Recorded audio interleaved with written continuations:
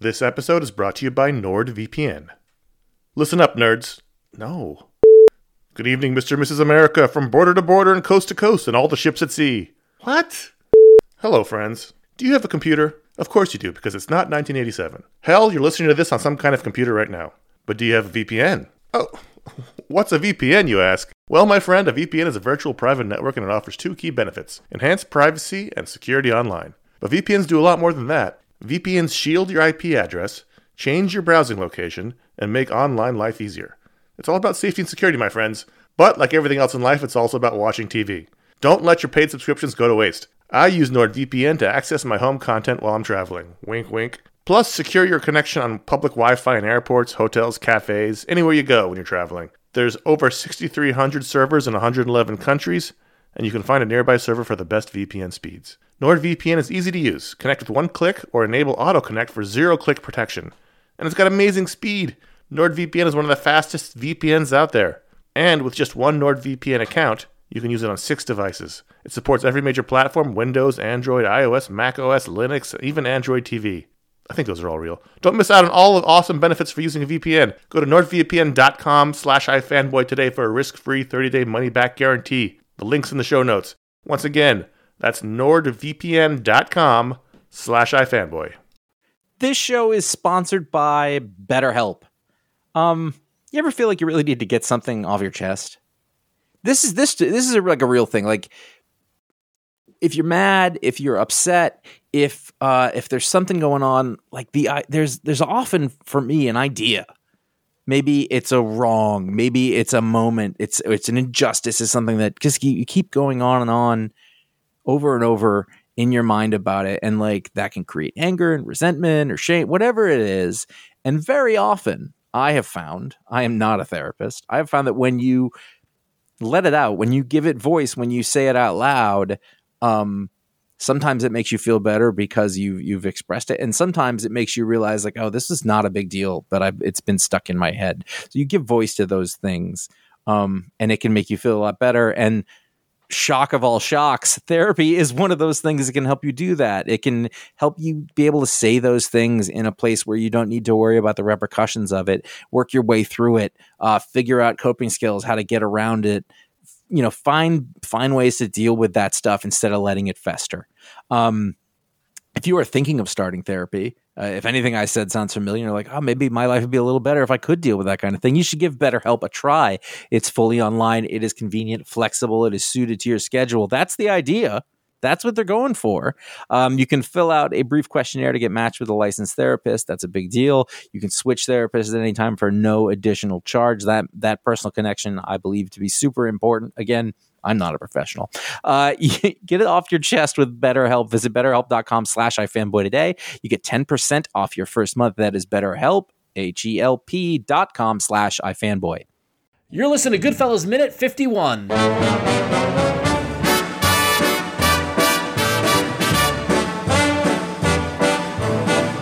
I know I'd go from rags to riches if you would only say... Hello, and welcome to Goodfellas Minute, the only podcast that analyzes the Martin Scorsese picture Goodfellas one Tootsie minute at a time. My name is Ron Richards, and I'm here with Josh Flanagan. Hello.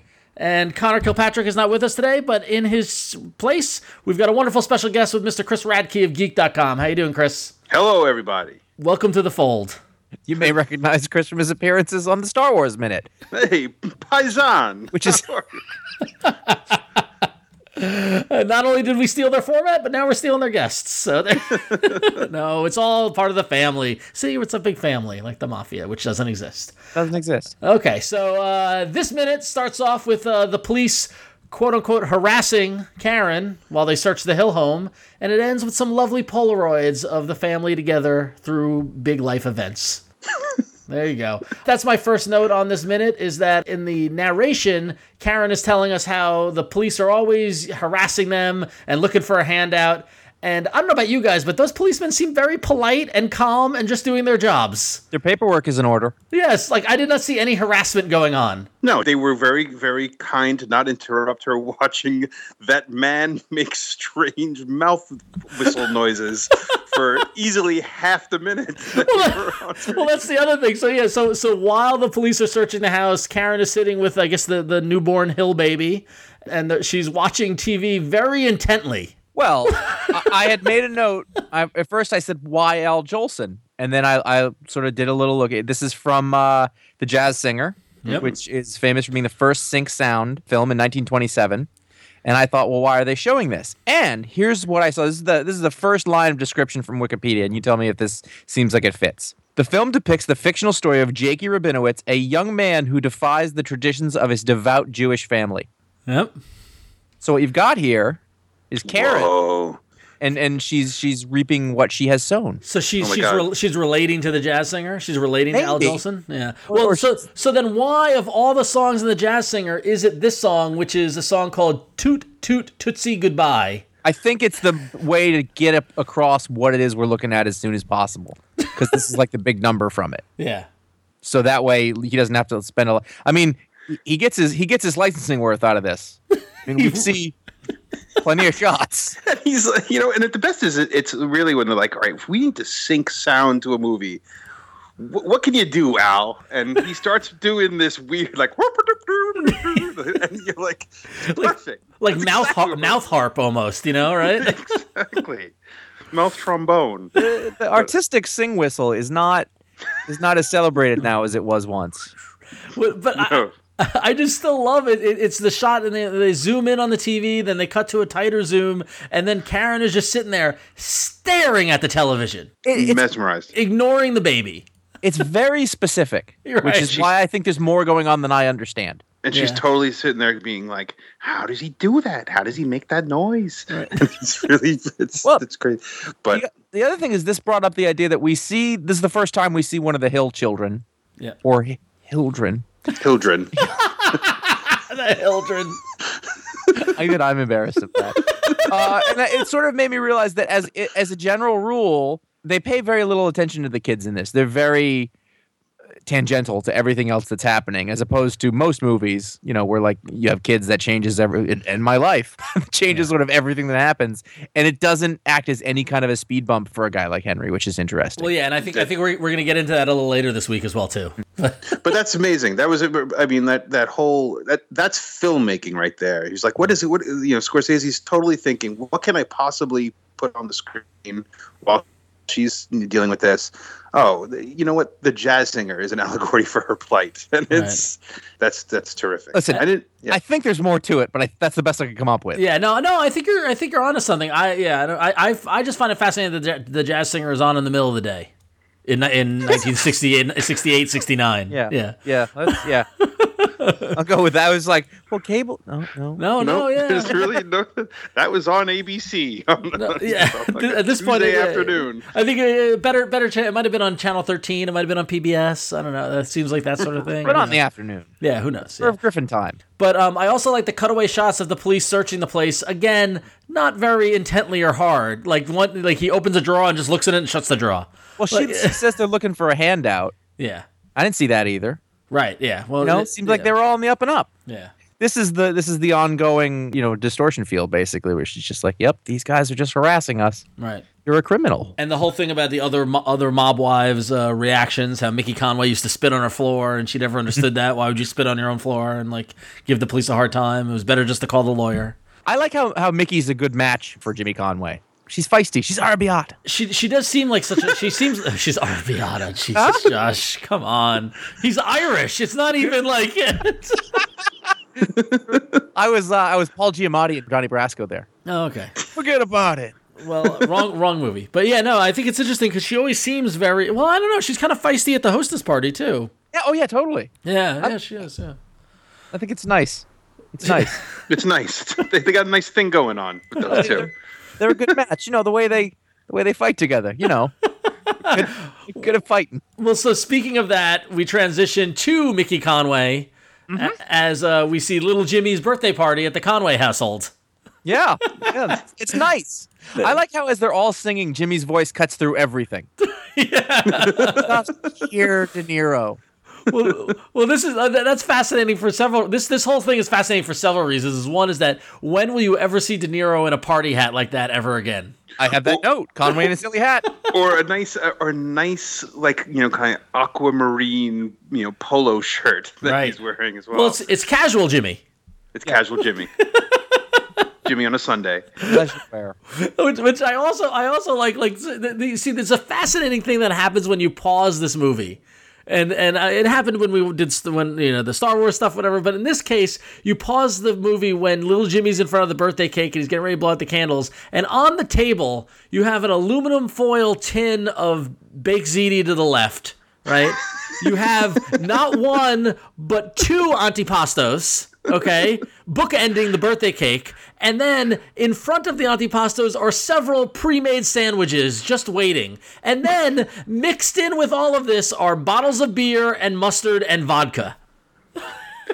You're not paying for any of that. Like this is all I'm saying is that this is a party. They needed to show the 6-foot hero, half Italian, half American. I'm just saying, for little Jimmy, they pulled out all the stops. All the spread.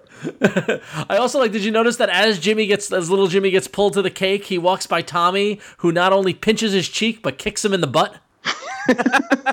and no one does anything. No one goes, "Oh, leave him alone," or whatever. Like he outright kicks the child because I think he's jealous.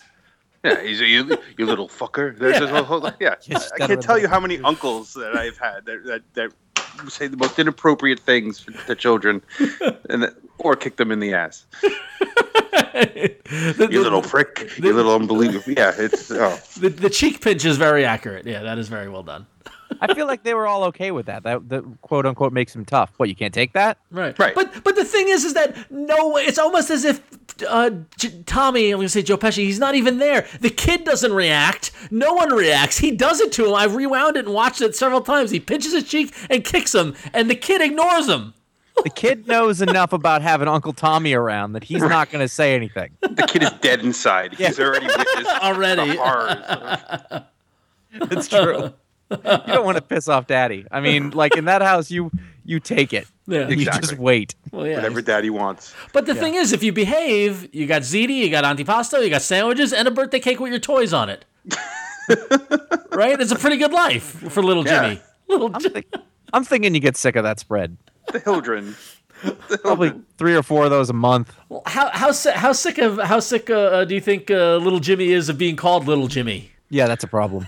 All right, so I have I guess he's my mother's second cousin, and everyone calls him, he's now in his 60s, and he's been known his entire life as Jackie Boy. And these are the Italians. This is Bronx Italian over here, and Jackie Boy has been was a man child from day one. And those of us who've escaped the Bronx, you always kind of look back at it, and you could literally drive through this part of the Bronx where we live, and Jackie Boy every day he sits on his stoop, and that's what he does for a living. And he is this, he's like completely, just a immature man at this point, a grown ass man, but they call him Jackie Boy, and I've always felt that because he's got this like little Jimmy or these little these nicknames, he's fulfilled that, and he's just remained this kind of Goomba dopey Peter Pan without any of the magic. That's why he needed to get kicked in the ass. Well, Chris, I can't. I mean, it's almost as if we rehearsed this because I was called at least until my teen years. Baby Ronnie. Because my godson is Baby Lewis. Yes, yeah. He's 25 years old. Right, exactly. So my father's name is Ron as well, and everyone called him Ronnie. And so when I was born, therefore I became Baby Ronnie, to the point where for at least from the years of 1981 through 1984, I had a light blue T-shirt with iron-on letters. Oh. You know the iron-on letters? I know exactly the shirt you're talking about. Did you get it at the Long Island Arena flea market? Oh yeah, possibly on Jericho Turnpike. Like clearly it was made custom because they don't make shirts that say Baby Ronnie. Yet I had it, and not only was it the iron-on Cooper Black font letters, it was they were sparkly. It was Vote Pedro. No, they were sparkly letters. Yes, it's the Vote Pedro font. It's exactly the Vote Pedro font. I know the sparkly ones. I know sparkly iron-on letters. We all do. We are that age. Right. My friend's little brother was in love with this girl, Stacy. And he convinced his mom to take him to the Long Island Arena flea market to get a custom shirt made. And it said, and he wanted to get "I love Stacy" in that font, those shirts, maybe with rainbow letters. And he couldn't fit all of her name in it, so it just said "I love Steak," STAC. And he thought that was okay, and he wore it to school like it's this profession of love, and it was amazing. It was one of the greatest things ever. And but yes, Baby Ronnie. that story is almost as great as the Long Island Arena was. Right? Josh, to fill you in, the Long Island Arena was an arena that was meant for like hockey or things like that. I think it was minor league hockey played there. Yep. Yeah. And by the time Chris and I grew up on Long Island in the 80s, it had just disintegrated into a horrible flea market. Like horrible. And to this day, like you can Google Long Island Arena and you can see photos of it. It was this massive like semicircle coming out of the ground out of an endless parking lot. I'll never forget it. It was actually behind we're getting totally off track of the movie, and I'm sorry. It was behind the drive-in. It was behind the drive-in, and it was behind the RKO where I saw Return of the Jedi. Yes. So there you go. I just want the listeners at home to know that these two men have never met or spoken to each other before. But I knew this was going to happen. But already we're like this. We're like this. I saw it. Now, can I tell you to this day, and Chris, you'll appreciate this, when I'm talking to my sister about going somewhere, and she's like, "Oh, I need to go to whatever store," I go, "Oh, by the Long Island Arena," and she goes, "Oh yeah," and we just pretend like it still exists. So it still does. Yeah. Screw that Stearns that took over the spot. No. It's Stearns is down the road. Now what's there is the Target and the Bye Bye Baby and it's all behind the Candlelight Diner. It's been so long. Yeah, the Long Island Arena was great. It was like a shanty town built inside an abandoned arena, and I remember the best things about it would be I would go there with whatever dollars I could scrape up, and I would buy puffy stickers, and shark's teeth, and I had like a full jaw of loose shark's teeth that were bought at the Long Island Arena. Everything that we're saying now is like you. This is the dividing line for where millennials start because they're like, I don't understand what that is, and we're all like, yep. Now, shark's teeth. Now, what's fascinating is that it was a 4,000 seat indoor arena. 4,000 seats, okay? And literally they stopped playing sports there in like 1973. Or 75. And so it was a flea market for 20 years. And also interesting note is that in 1960, President John F. Kennedy visited it during his campaign. Wow. Do you think Henry Hill ever had any business there? Oh, yeah, I'm sure they went to a game or something. I mean, well, no, maybe. Or maybe some shady stuff going on at the flea market? No, yeah, they did a lot of like off the truck electronics sales. Oh yeah, totally, yeah. No, actually, I will go to say that Henry Hill probably did because, and we'll get to it later in the movie, but later in his life, Henry lived in Comac, which is where the Long Island Arena was. That's true. Holy shit! Right? That's completely feasible. Yeah. That Henry Hill had spent, had bought like dungarees at the Long Island Arena. Yeah, absolutely feasible. Completely. Okay. So there you go. All right. We tied it back. I'm calling this. Wow. Let me call me in a city hat. And then, of course, as we get to the end of this, we start to see the snapshots. Well, yeah, because Karen is saying how it was the normal life. Like, they were just one big family. Like, they did everything together. But they only did things together. They were cloistered like a cult. Well, no, you guys say cult, I say family. Chris, where do you net out on this? I think it's family. Because the reality like the Mansons. I look at my family up in the Bronx, and they don't interact with other people. They don't leave the Bronx. They don't leave the 3-block radius. Right. Where were these pictures taken? Did they go to Florida? That's where I was. That whole thing, that entire thing. When I was thinking, look at those pictures. I'm like, they must have like staged a bunch of different little, like, each one of these pictures has some story. They just go to the Yeah, Hamptons? well, that's my note for tomorrow because there are more photos. Yeah, it just starts this. Yeah, so save it for tomorrow. But yeah, no, clearly they're having fun taking these photos. So that was a fun day on the set. But yeah, And there's that first photo. I want to remember that first photo and check out the sweet white shoes that Henry is wearing. It was like these like patent leather, like they're like Capezios. They're pretty awesome. some of the fashions in this also we see. So Karen is pregnant again, and we see what can only be described as a pink, like Barbie doll-esque dress maternity dress. Yeah, exactly. It's like what the Fembot is wearing in Austin Powers. Well, it just reminds me that back then, like, women advertised they were pregnant. You know what I mean? Like by wearing these ridiculous dresses of maternity dresses that are just like. The Jackie O maternity collection. Yeah. Oh, just fascinating. Just totally like, yeah. Some in addition to some of the other great fashions of the rest of the party attendees, Which we will get to. Does anybody else have anything else for minute 51? I wish I could make Al Jolson whistle mouth noises, but I tried to do it. If and only. it's Yeah. difficult.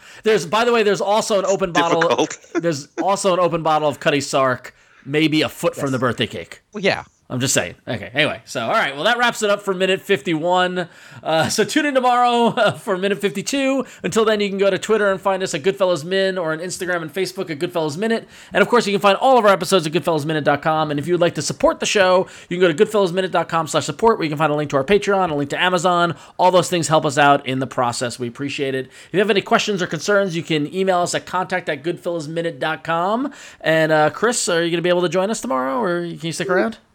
yeah, I think I could do that. All right, cool. Well, it's been great having you. So, Likewise. All right, I'll so- see you gents tomorrow. all right. So, but in between the time, let's go to the Long Island Arena. We can go hit the flea market. Yeah, I need to go get some rock T-shirts, 3/4 length rock T-shirts, or a buckwheat shirt. And very small Smurf figurines. Oh my God, Smurfs there. Smurfs. Everybody was just, yup. Or will I go from rags to riches? My fate is